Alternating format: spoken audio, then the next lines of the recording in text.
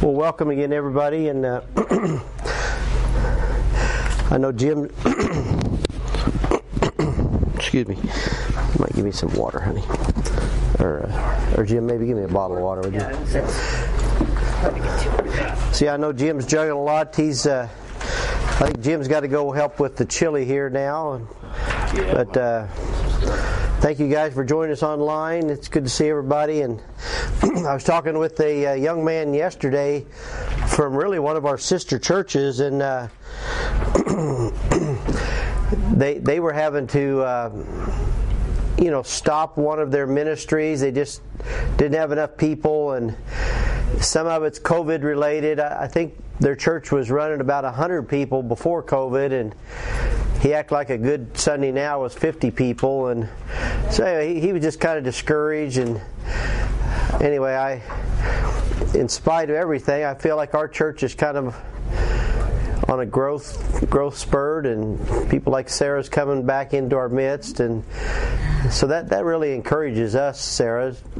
Just so you know, you are an encouragement, and he was a young guy that I was talking to, but he just. He's been having his hand to the plow for 5 or 10 years himself, and I could just tell he was kind of discouraged, and so anyway, it just makes you thankful for what the Lord's doing here. Hand me my Bible there. But let's all turn to Isaiah 45. Shorter chapters, 2 or 3 in this book.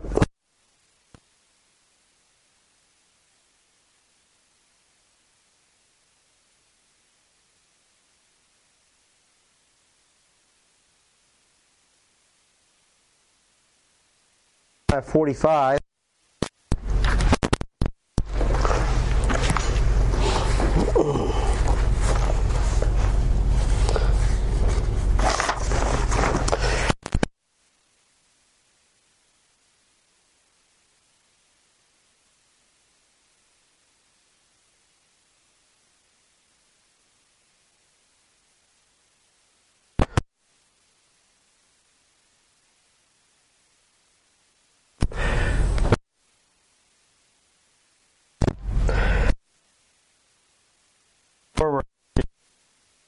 Egypt,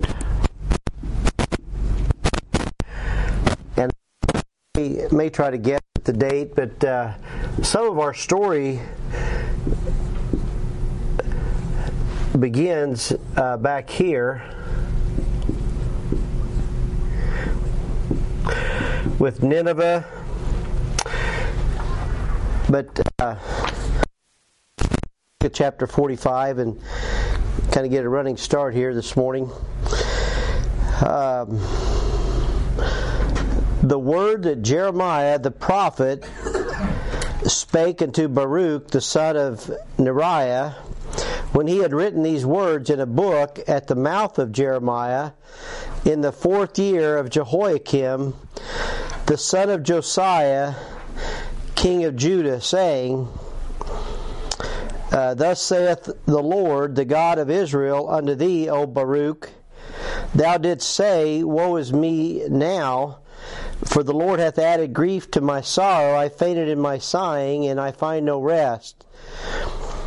Thus shalt thou say unto him, The Lord saith thus, Behold, that which I have built will I break down, and that which I have planted I will pluck up, even this whole land. And seekest thou great things for thyself? Seek them not. For behold, I will bring evil upon all flesh, saith the Lord. But thy life will I give unto thee for a prey in all places whither thou goest. And this first verse here about Jehoiakim, son of Josiah, king of Judah, this takes us back to around the time. Let me get this started here.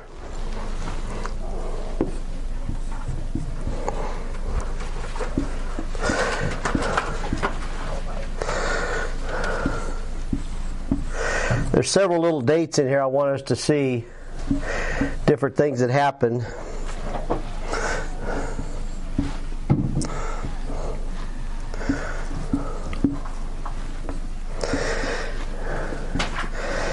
When we were, I think this was probably, I'm just going to say around 580. These are all BC numbers. When I was in Israel, Luke and I went with a group back in November and December of 2019. But anyway, I remember our tour guide, it was like our first day, so we had 2 buses of Americans with 40-some Americans on each bus, and we're just driving through. We're on a bus from Tel Aviv. That's the old city Joppa in our Bible was right there at Tel Aviv, and Tel Aviv has kind of been. Our tour guide said it's the Sin City of Israel. Is Tel Aviv? It's very modern, and he called it Sin City. But he mentioned this date while we were on the bus ride. 286 or 287 was when his people were taken into captivity, Babylonian captivity. 587. What did I say? 287. 58. Yeah. And so that was when Zedekiah, the last king, was taken captive. And remember, they put his eyes out after he killed his children in front of him. But what we're reading here today, this in verse 1, this 4th year of Jehoiakim,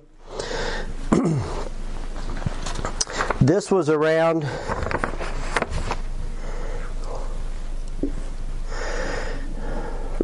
here.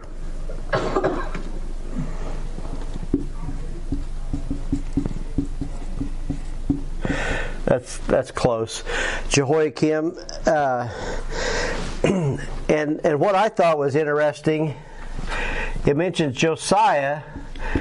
Josiah was one of the last, or he was the last good king that Judah had. He tried to tear down the idols, and he tried to bring Judah back from idolatry. This is the year he was killed. So it says in the 4th year of Jehoiakim. So it was 4 years after Josiah. He actually died in Megiddo. And what's famous about that? Megiddo. Does that ring a bell to anybody? That is the valley of Megiddo. It's the valley of Armageddon. We've all heard of Armageddon. That Megiddo was a town, and we went to the ruins of it when we were there. And that's probably the last time I heard Mark Trotter preach. His back was to the valley, so we were all sitting at the top of this ridge. They had kind of some benches set up, and you could overlook the valley of Armageddon. And he was saying, behind me, the kings of the... And he was describing the Battle of Armageddon, and we're sitting there looking at the valley. And but this is where Josiah was... He met his doom. In fact, I gave you the references there. Let me see... let's look at the 2 Kings 23. Hold your place here. I think that's the one we want to look at. Yeah, 2 Kings 23.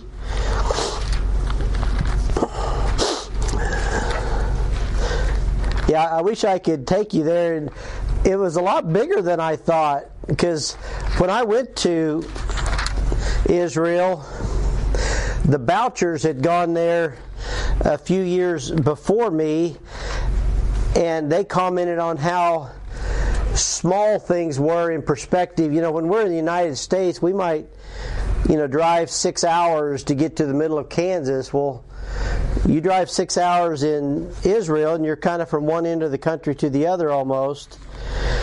So in that way, it is close together, but there's still a lot of open land. And this valley of Megiddo, I'll try to see if it...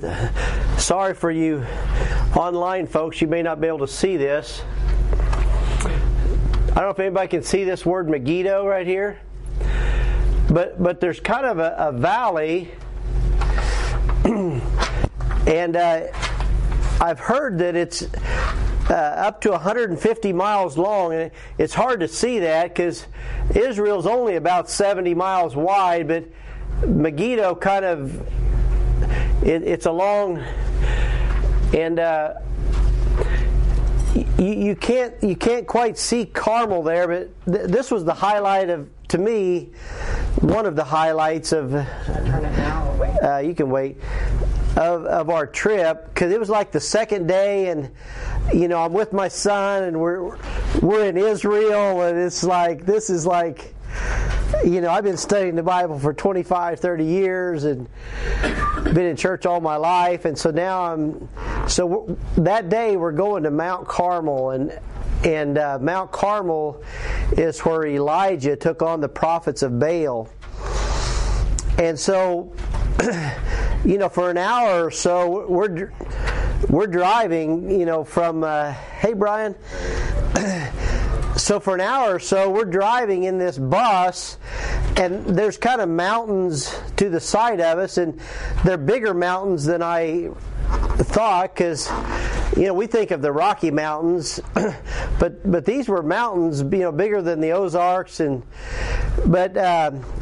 we're on this windy trail. We're kind of going up the hill, and there's trees, and we get up there, and you can't really quite see, but you walk up, and Mount Carmel is at one end of the Valley of Megiddo, so you can't see. But then we drove another, however far, to the town of Megiddo. So, but I wanted to kind of bring you to the height of what I experienced, because at each of these historical spots, our preachers, Alan Shelby, Mark Trotter, and here at Mount Carmel, Sam Miles gave a message, and he talked about how God used Elijah to defeat the prophets of Baal. So we're sitting here listening to Sam Miles on Mount Carmel talk about Elijah the prophet and how God used Elijah to defeat the prophets of Baal. And the Jews have erected a statue there of Elijah with a sword in his hand. I mean, this is a big deal. It's, there's a big platform and a bigger than life size of Elijah. And what I didn't know is that if you remember the story of Elijah and the prophets of Baal, Elijah sends his servant to the top of the mountain and said something like, "See if you see any rain coming." And he went up like 7 times, and like the 7th time he went up, he saw a little mist or a cloud coming. So the Jews, although they built a statue of Elijah there with a sword in his hand, they also built a kind of a viewing deck on top of Mount Carmel, and on one side you can see the Valley of Armageddon, and on the other side, in the distance, on a good day, you can see the Mediterranean Sea, and that's where his servant saw the cloud coming out of the sea, and it started to rain that day after 3.5 years of drought. So, God defeated the prophets of Baal, and He gave these people rain, but it was just so emotional, like we're standing on this platform, I'm there with my son, it's like, this is what we read about, Luke, in the Bible, and I wept there like a baby on that day. So anyway, but what we're talking about, guys, we're in 2 Kings 23. This Valley of Megiddo, historically, there's a town called Megiddo, and there's a valley there, and that is in Revelation what they call where the Battle of Armageddon takes place. Megiddo is short for Armageddon. So 2 Kings 23, there's a story where where Josiah gets killed. And in verse 36, it says, Jehoiakim was 25 years old when he began to reign, and he reigned 11 years in Jerusalem, and his mother's name was Zebudun, the daughter of Penidah of Rumah. And he did that which was evil in the sight of the Lord, according to all that his father had done. And then look at 24:18, the next chapter. 24:18. Zedekiah was 21 years old when he began to reign, and he reigned 11 years in Jerusalem. His mother's name was Hamutal, the daughter of Jeremiah of Libnah. And he did that which was evil in the sight of the Lord, according to all that Jehoiakim had done. Now, I was thinking that was where it mentioned Josiah, so forgive me there. I didn't get Josiah. I read about it this week, so I didn't quite get it there. But so this guy, Jehoiakim, he reigned 11 years. And Zedekiah also reigned 11 years. And there was a couple more in there between there. But anyway, we're trying to get a little bit of history in here with and we'll bring that out. But look at your handout here today. The reason I think he brings up Jehoiakim is because he has this flashback about Baruch. And if you remember, Baruch was the scribe that wrote Jeremiah's words, and he's credited for writing the book of Jeremiah. Jeremiah spoke it, and Baruch wrote it down. So he was a ready scribe. And to turn back to Jeremiah 45 now, if you would. Jeremiah 45.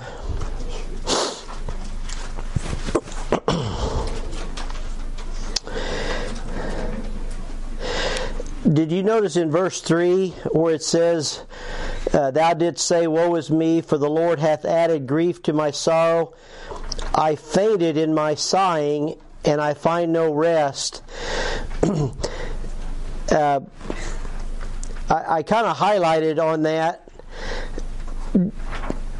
You know, in the New Testament, the Bible says that not to be weary in well-doing. It says, For we shall reap if we faint not. And then Pam Anderson, would you look up Isaiah for me? There's a couple of verses I kind of connected here. It's Isaiah, I think it's 30:41. This is kind of a famous 40:31. Who said that? Me. Oh. I am dyslexic today. I don't know why. I'm just off a little bit. It is.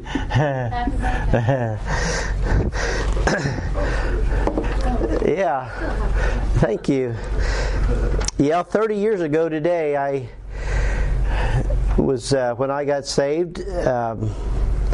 Some of you know I worked with Royal Slogenbush. Royal Slogenbush is the guy that led me to the Lord. You guys probably don't know him, but him and his wife are members here, but his wife's kind of a little bit ill, and they're being really cautious about COVID. But anyway, we had helped them move. I worked with Royal, and so I knew where he lived. I knew there was something different about that guy. And he took his Bible to work, and he prayed over his food, and even at work in front of everybody, and that was just kind of odd to me.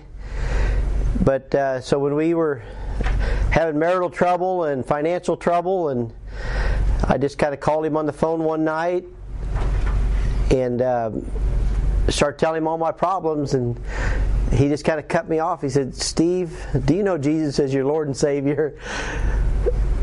I was like, no, I don't know what you mean. And he asked if I'd come to his house. So I went to his house about 11 o'clock on the 13th of March back in 92, and he went through mostly things I knew had heard all my life, but when he just went through the plan of salvation with me, and you get to Romans 10 verse 9 is what really struck me, that if thou shalt confess with thy mouth the Lord Jesus and believe in thine heart that God hath raised him from the dead, thou shalt be saved. And because he's like, that's how you receive the gift. Because he asked me if I wanted to receive the gift of eternal life. I said, yeah, I do. And he's like, this is how you do it. And I'm like, whoa. I believe, but I guess I've never confessed with my mouth. And so we knelt by his couch there in Peculiar and gave my life to the Lord, and it changed me forever. So hopefully you have a testimony similar to that. And so it might have been a little bit after midnight, so it might have been the 14th, but I always say the 13th. But anyway, God restored our marriage, and He can fix everything, can He? So anyway, so what I had you put in your blanks, I kind of connected these two verses, that we will not faint. We're not to be weary in well doing. So we shall reap if we faint not. And the way that we don't faint, Pam, you want to read that verse 31? But they that wait upon the Lord shall renew their strength. They shall mount up with wings as eagles. They shall run and not be weary. They shall walk and not faint. So faint's mentioned in that verse too. But we won't faint if we wait upon the Lord. If we do things His way and His time. And we've said before, and none of us like to wait. We're not patient, and I lived before we had microwaves, but you ever find yourself waiting on a microwave? And at our business, we have automatic doors. You have to badge, and the door will open itself. They did a lot of that so you don't have to touch things. And I find myself, it's hard to wait on the door to open by itself. It's like I just want to push it open. So none of us like to wait, but wait also has to do with like being a waiter or a waitress, right? It's like you're actively serving while you're waiting. So you don't have to just go sit in the corner of the church and wait and twiddle your thumbs while you wait for God to show you what to do. Just become a servant, get active, and you say, God, can I get you a napkin? Would you like for me to fill your water, Lord? Just let me serve you while I'm waiting on you. Show me what to do next. So anyway. What I gained from these first 5 verses is right at the end of verse 5, because we find today that because I was really wondering, God, why are you writing chapter 45? Your people are down here in Egypt, and why are you reminding? This chapter just seemed out of place at first, but there's a word right at the end of verse 5. It says,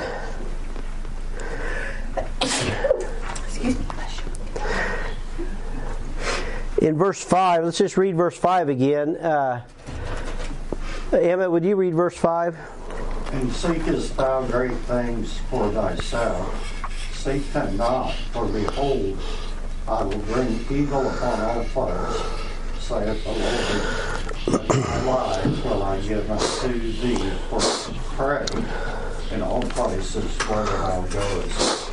Yeah, so I think God is telling Jeremiah, remember how I saved you and Baruch, because when Baruch helped preserve the words, remember they threw Jeremiah in a pit, and they tried to get rid of Baruch, and so Jeremiah, he's bringing up this story of God's deliverance. Remember how God delivered Baruch and I in the past?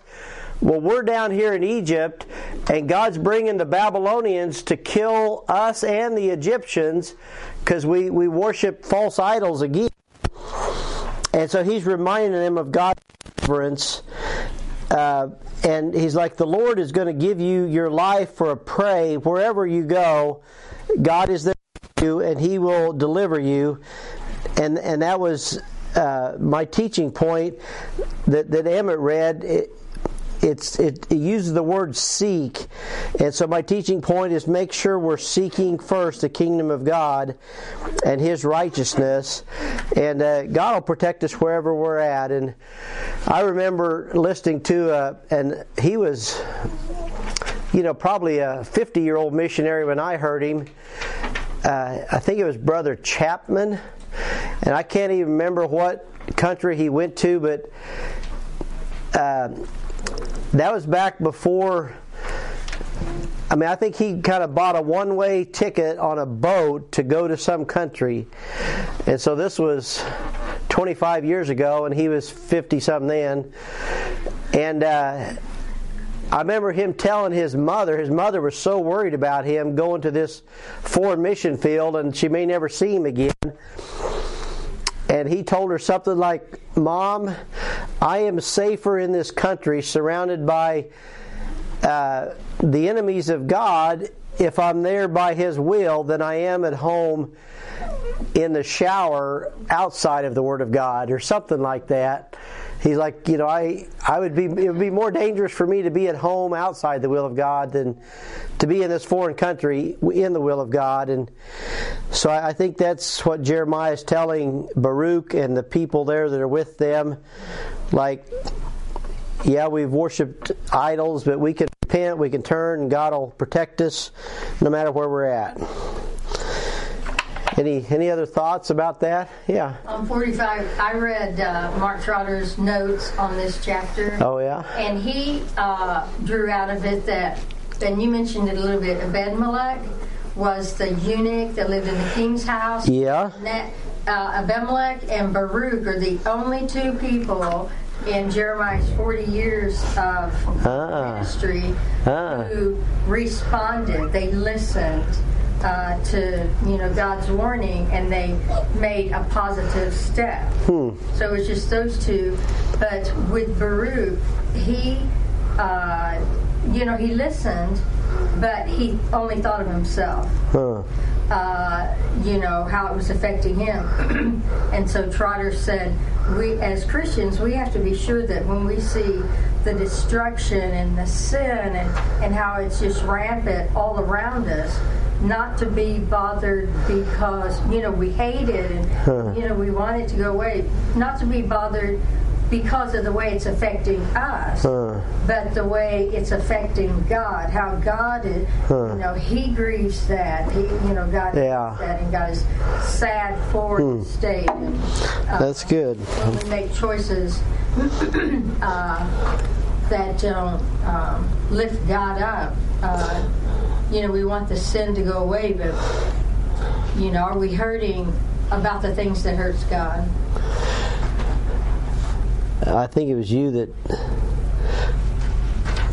posted, we think of how gas prices are affecting us, but we don't think about the people in Ukraine. Yeah. Something like that. That's a good thought. Anybody else? It's not just to think of how something's going to affect me. But yeah, Jeremiah did a tough road. It was rocky soil, and not many people heeded his warning, but he did what God told him to do. And even if he just had Baruch and Elimelech that we know by name, we're still benefiting from his writings today. So the Lord did spare Baruch. He did spare a remnant of people out of this group that was down in Egypt. But now let's look at somebody. Brian, do you want to read the first 4 verses of chapter 46? Yes. The word of the Lord, which came to the prophet against the Gentiles, against Egypt, against the army of Pharaoh, king of Egypt, which was by the river Euphrates, and Sarchemish, which Nebuchadnezzar, king of Babylon, smote in the 4th year of Jehoiakim, the son of Josiah, king of Judah. Order ye the buckler and shield, and draw near to battle. Harness the horses, and get up, ye horsemen, and stand forth with your helmets, furbish the spears, and put on the brigandines. Good job. I gave you some hard words, didn't I? Well, this is the part that Pam did a little study on this week, so glad to hear you did that.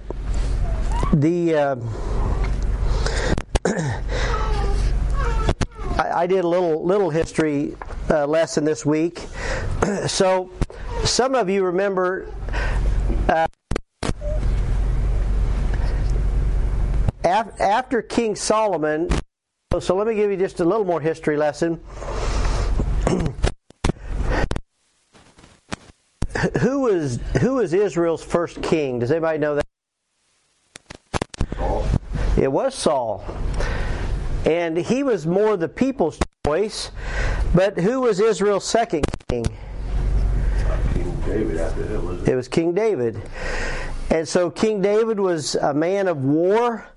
And he really, a few hundred years earlier, after the children of Israel came out of Egypt,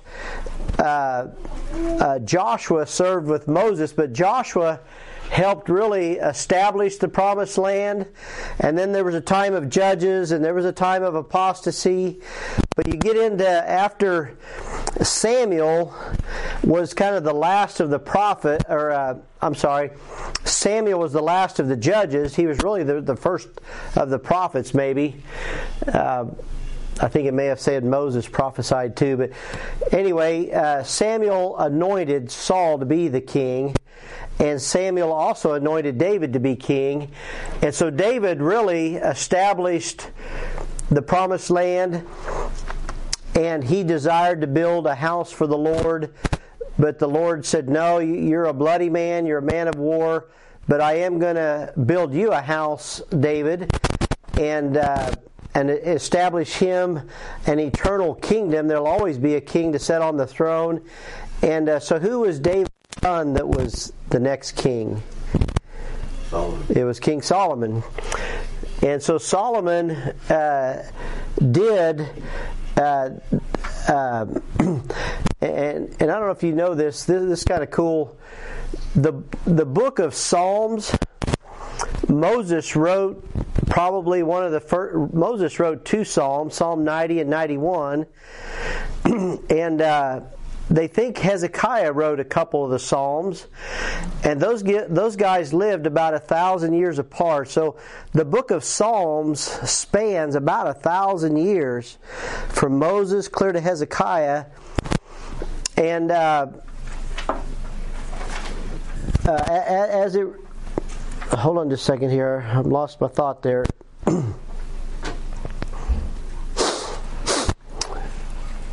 And Solomon had a son. Now, do you know what Solomon's son's name is? This is getting a little trickier. Jehoiakim and there's another Rehoboam or something. Yep, Rehoboam. Rehoboam. Oh, yeah. So Rehoboam was his son, and his son did something kind of foolish. He said, my dad Solomon taxed you he's worth, but I'm going to tax you a thigh's worth, like from the littlest body part to the biggest part. And so he kind of drove the people away. So the kingdom was divided under Rehoboam, and they were divided into the northern tribes, and there was 10 of them, and then the southern tribes was Judah. It was the tribe of Judah was the primary, and then Benjamin, the 2 southern tribes. And the reason I'm telling you all this, I'm kind of leading up, is that these 10 northern tribes were taken captive, and I should have made this a little bit longer. In about 720 think it was 721, the Assyrians, you might have heard of a guy named Sennacherib. He was the Assyrian general, and his name means night cherub, so Sennacherib. And so these Assyrians were in power. They were the world power until, and their capital was Nineveh. You remember Nineveh, that Jonah prophesied at Nineveh, and they had a great revival. And Nineveh, because they accepted the Lord's message from Jonah, they survived another 100 years and after Jonah's message. But the Babylonians, Brian just read Nebuchadnezzar was the king. Well, I didn't really know it till this week, but Nebuchadnezzar's dad was also king, and Nebuchadnezzar's dad fought the Assyrians, and he captured Nineveh, and he captured Nineveh in about 612, and a couple years later, so then the Assyrians made Haran their capital, and in 610 the Babylonians defeated the Assyrians, and Babylon became the world power. And that's really when that was like, I think there's a couple places where it says Jehoiakim's 4th year was Nebuchadnezzar's 1st year as king. So anyway, Nebuchadnezzar and his dad were active in battle. And I told you a little bit ago, Josiah died in Megiddo, but he died by the Egyptians. So the Egyptians were still a power, and I think so. What Brian read there in verse 2. I hope that's not too boring. Hopefully it's flowing a little bit. But did you see that word in verse 2? Charchemesh. That's what I had you put in your blank. Looks like car. CH.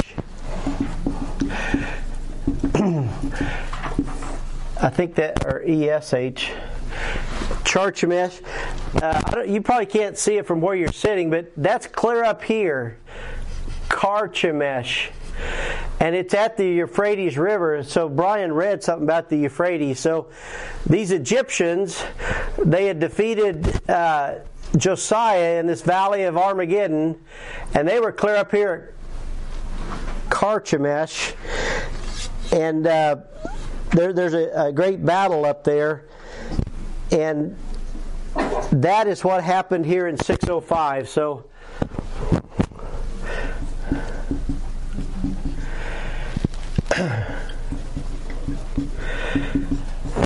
anyway, hopefully that makes sense. And so that was going on while Nebuchadnezzar, because 605 is also famous because that's when Nebuchadnezzar took Daniel. So anyway, lots of wars, lots of skirmishes, and then I even put you 596. That's when Ezekiel was taken into captivity. I forget what I had here in 602. Oh no, I told you wrong. This Charmesh was in 602. So anyway, I think that's right. Well, you have the Battle of was in 605 BC on Did I? Okay. On the paper. So maybe I did have it right. Oh, that's correct. Let's leave it there at 605. I think that's what I read this week. Anyway, this was kind of a famous battle, and the thing I read was actually on Wikipedia. So anyway, it's not only in our Bibles, it's world news. So let's jump down. What I had in let's look at verses 9 through 12. Chapter 46, 9 through 12. Does somebody want to read those for us?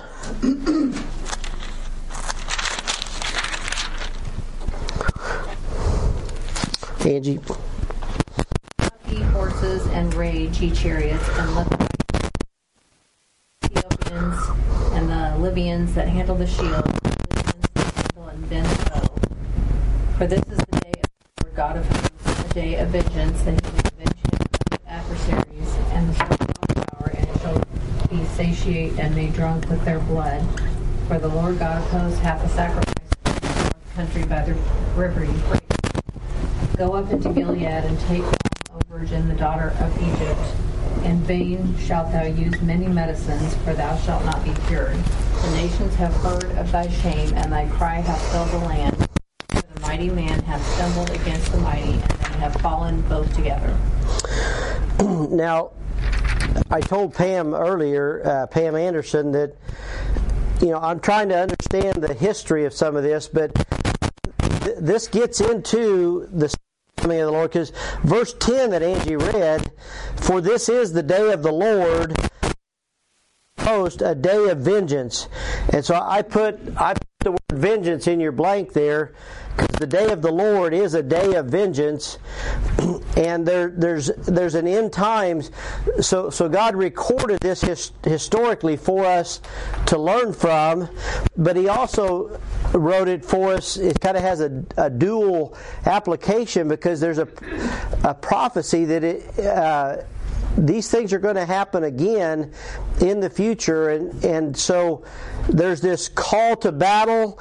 The Babylonians are coming down to defeat the Egyptians, and the verse that she read in verse 9, these Libyans and Ethiopians, these are like mercenaries. So the Egyptians are hiring, come help them.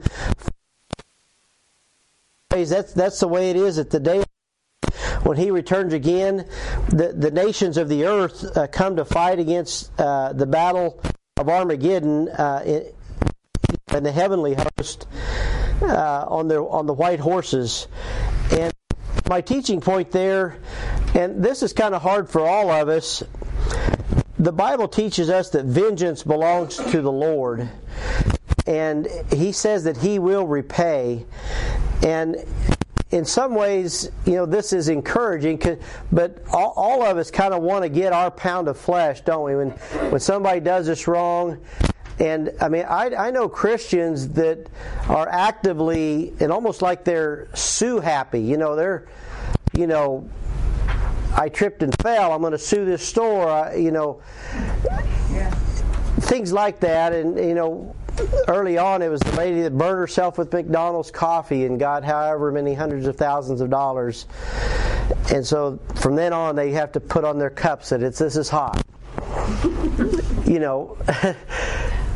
And it sounds silly now, but anyway, I guess I'm not saying a Christian should never sue, but do you know what the word Laodicea means? It means rights of the people. And Laodicea is the lukewarm, and that word means rights of the people. I grew up in the civil rights. They're marching the streets. We want our rights. And I went through the gay rights. We're gay and we're proud and we want our rights, and there's always been the feminist movement and the last 5 years though, I feel like there's just everybody has rights. It's always about some different group that has rights. Yes, and there's animal rights and activists, and feels like more often the green movement for the rights of the earth, and there's good in probably all of those, but Pam was mentioning earlier, where's God's rights in this? And ultimately, we want mercy. We don't necessarily want justice. If we go to court, we want mercy. We want grace, and so God is the avenger here. That Revelation talks about that the blood of the martyrs it's kind of cumulative. I mean, a lot of these, Revelation talks about God pouring out His wrath in the day of vengeance, and you picture just a big cup of wrath, and that's a reference to Jesus. When He was getting ready to be crucified the next day in Gethsemane, He said, "Lord, let this cup pass from me." He's talking about God's cup of wrath. When Christ was on the cross, He died for our sins, didn't He? God poured out His wrath that we deserved on Jesus. And by rights, we deserve... But the Bible says that Christians are not appointed to wrath. We have escaped the wrath to come. When you say you're saved... The book of Romans says that you're saved from wrath. That's what being saved means. Yeah, you thinking of something while I'm saying that? Yeah. Just the great big picture of Jeremiah. Uh-huh. That's what it is kind of all about. Because Jeremiah, the whole book, Jeremiah never put his thoughts, his feelings, his anything. God appointed him to proclaim what He wanted the people to hear. Uh-huh. So all through Jeremiah, he proclaimed this, proclaimed this, proclaimed this. And now 46 starts. It's going to be, so Jeremiah said, okay, God has said these things and you totally ignored. So from 46 to the end of Jeremiah, those 10 world powers mentioned, there's 10 of them. Okay. With Babylon in the end, he is showing judgment on these powers. Mm-hmm. So, Egypt, Moab, and so this is showing us that God, that's the vengeance. God is going to pour that out to all the world powers that were against God's people, God's chosen people, and then the very end of Jeremiah, hope for Israel. So that's good. He's storing up that wrath for this day of vengeance. It is. It will. He will bring down the powers. Yeah. Which includes Satan too. Yeah. So the big picture is. Yeah, and I remember, I think it was Alan Shelby debating an atheist, and the atheist pointed out something here that I think it was in Jeremiah. He was telling this preacher, the Bible says that Babylon's going to be desolate. Well, hey, Mr. Alan Shelby, Babylon's not desolate. It's still there today. And Alan just kind of came back with, well, God doesn't settle all His accounts in 1996 or whatever year it was. And so it's a future coming of. So, yeah, good thoughts. And anyway, so some of these historical things are picturing future events, and Pam is right that the last section of Jeremiah is prophesying against these Gentile nations and powers. Who can read? Let's see. Let's jump down here just a little further.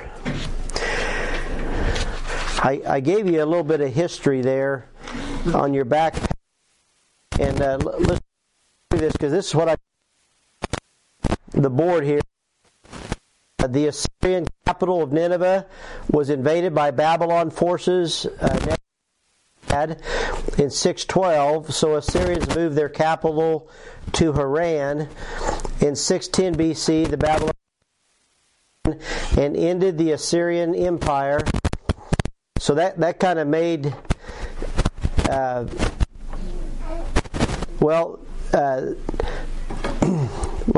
read the rest of this. In 609 BC was a battle in Megiddo with Pharaoh Necho, where that's where Jeremiah was killed. So there's the reference of his battle. I thought I had it on here somewhere. And then this battle of Carchemish, this word here, that was in 605 BC. It was Jehoiakim's 4th year, Nebuchadnezzar's 1st year. He was king over Babylon.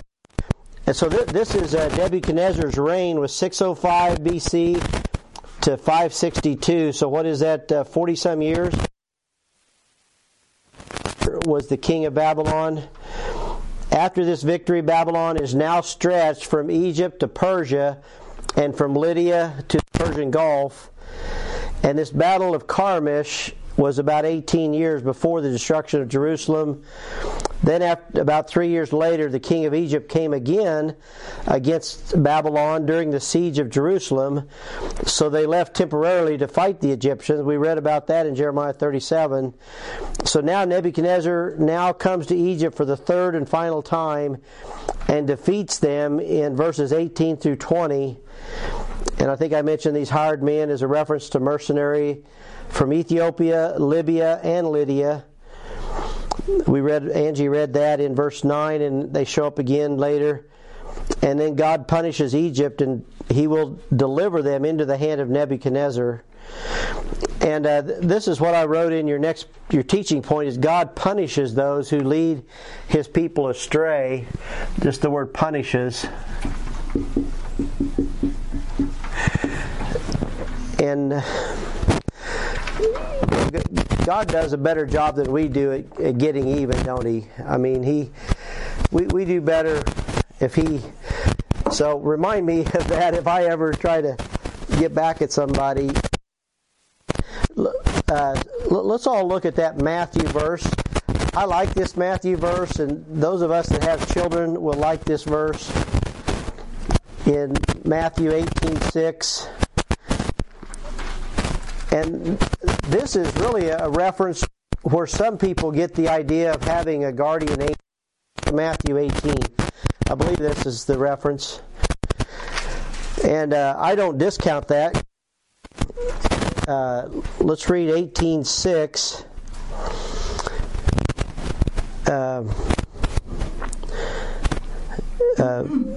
Sarah, you want to read that?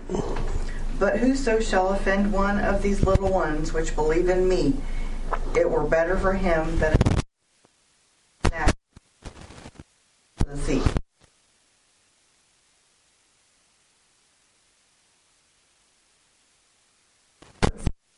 I don't know. No, their angels do always. So this was. Now it says their angels do always. Yeah. So it's a reference to more than one angel protecting somebody. But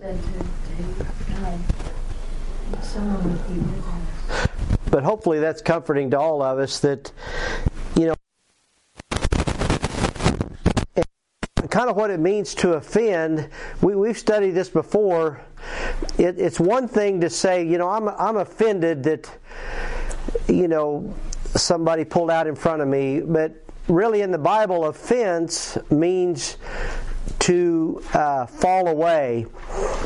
Like if I teach you something false, and if I cause your faith to fall away, then there's a little bit of a curse on it. If you cause people to fall away from the faith, you know, it's better that a millstone be put around your neck and turn into the depths of the sea. So the Lord protects His own. He punishes those who lead His people astray. And so now back to Jeremiah. Let me give you your blanks here. Let's just read on my handout back in the back page. Letter Roman numeral 5, protection and restoration, promise to Israel. The words of a loving Father. Let's just read verse 27, 28. Who hasn't read? Pam Jackson, would you read the last two verses of this chapter?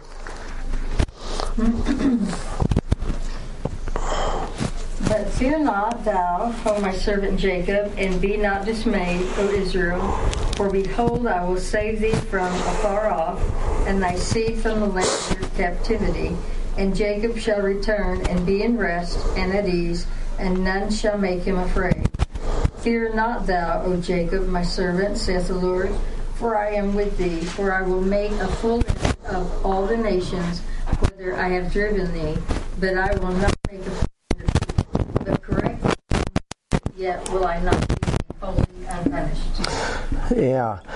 So there's a promise to the seed. And so that was encouraging to them. There's several promises, and also that God will return His people to their land. So seed and return were your last two blanks. God will save His people from afar, the land of captivity. So He's going to protect them over there in Babylon. God promises that His people will return to their land. God promises that He is with His people. That's what He meant. God with us. God promises a full end of the nations. Whither He has driven them, He will not make a full end of His people. And then God corrects His people in measure, but He does not make a full end of them. So truly,